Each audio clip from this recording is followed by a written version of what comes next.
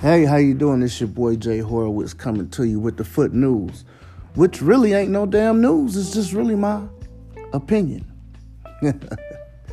Anyway, man, I was just sitting here thinking about how much as a parent I put into my child and how much I care about him as a person and how he develops and what he gonna be and what he can become.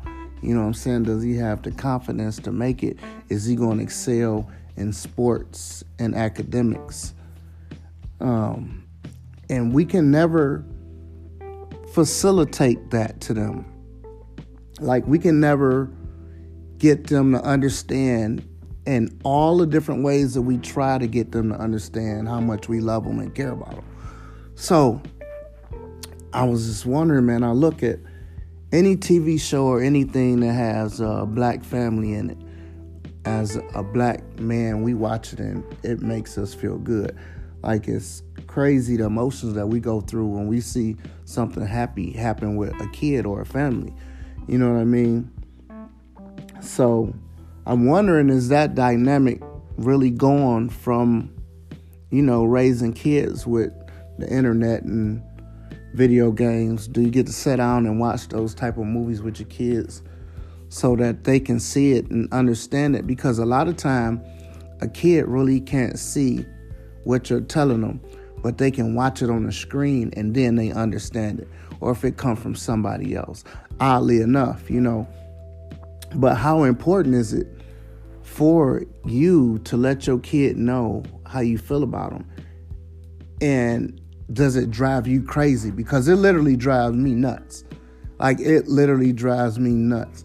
Like, my daughter knew, you know what I'm saying? I think my son looks at it way different. He know I love him, no doubt.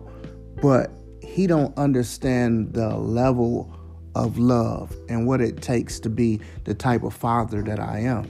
You know what I mean? I just don't think he get it. He's 14 years old. My oldest daughter is 22 now, but she just got it. He don't get it.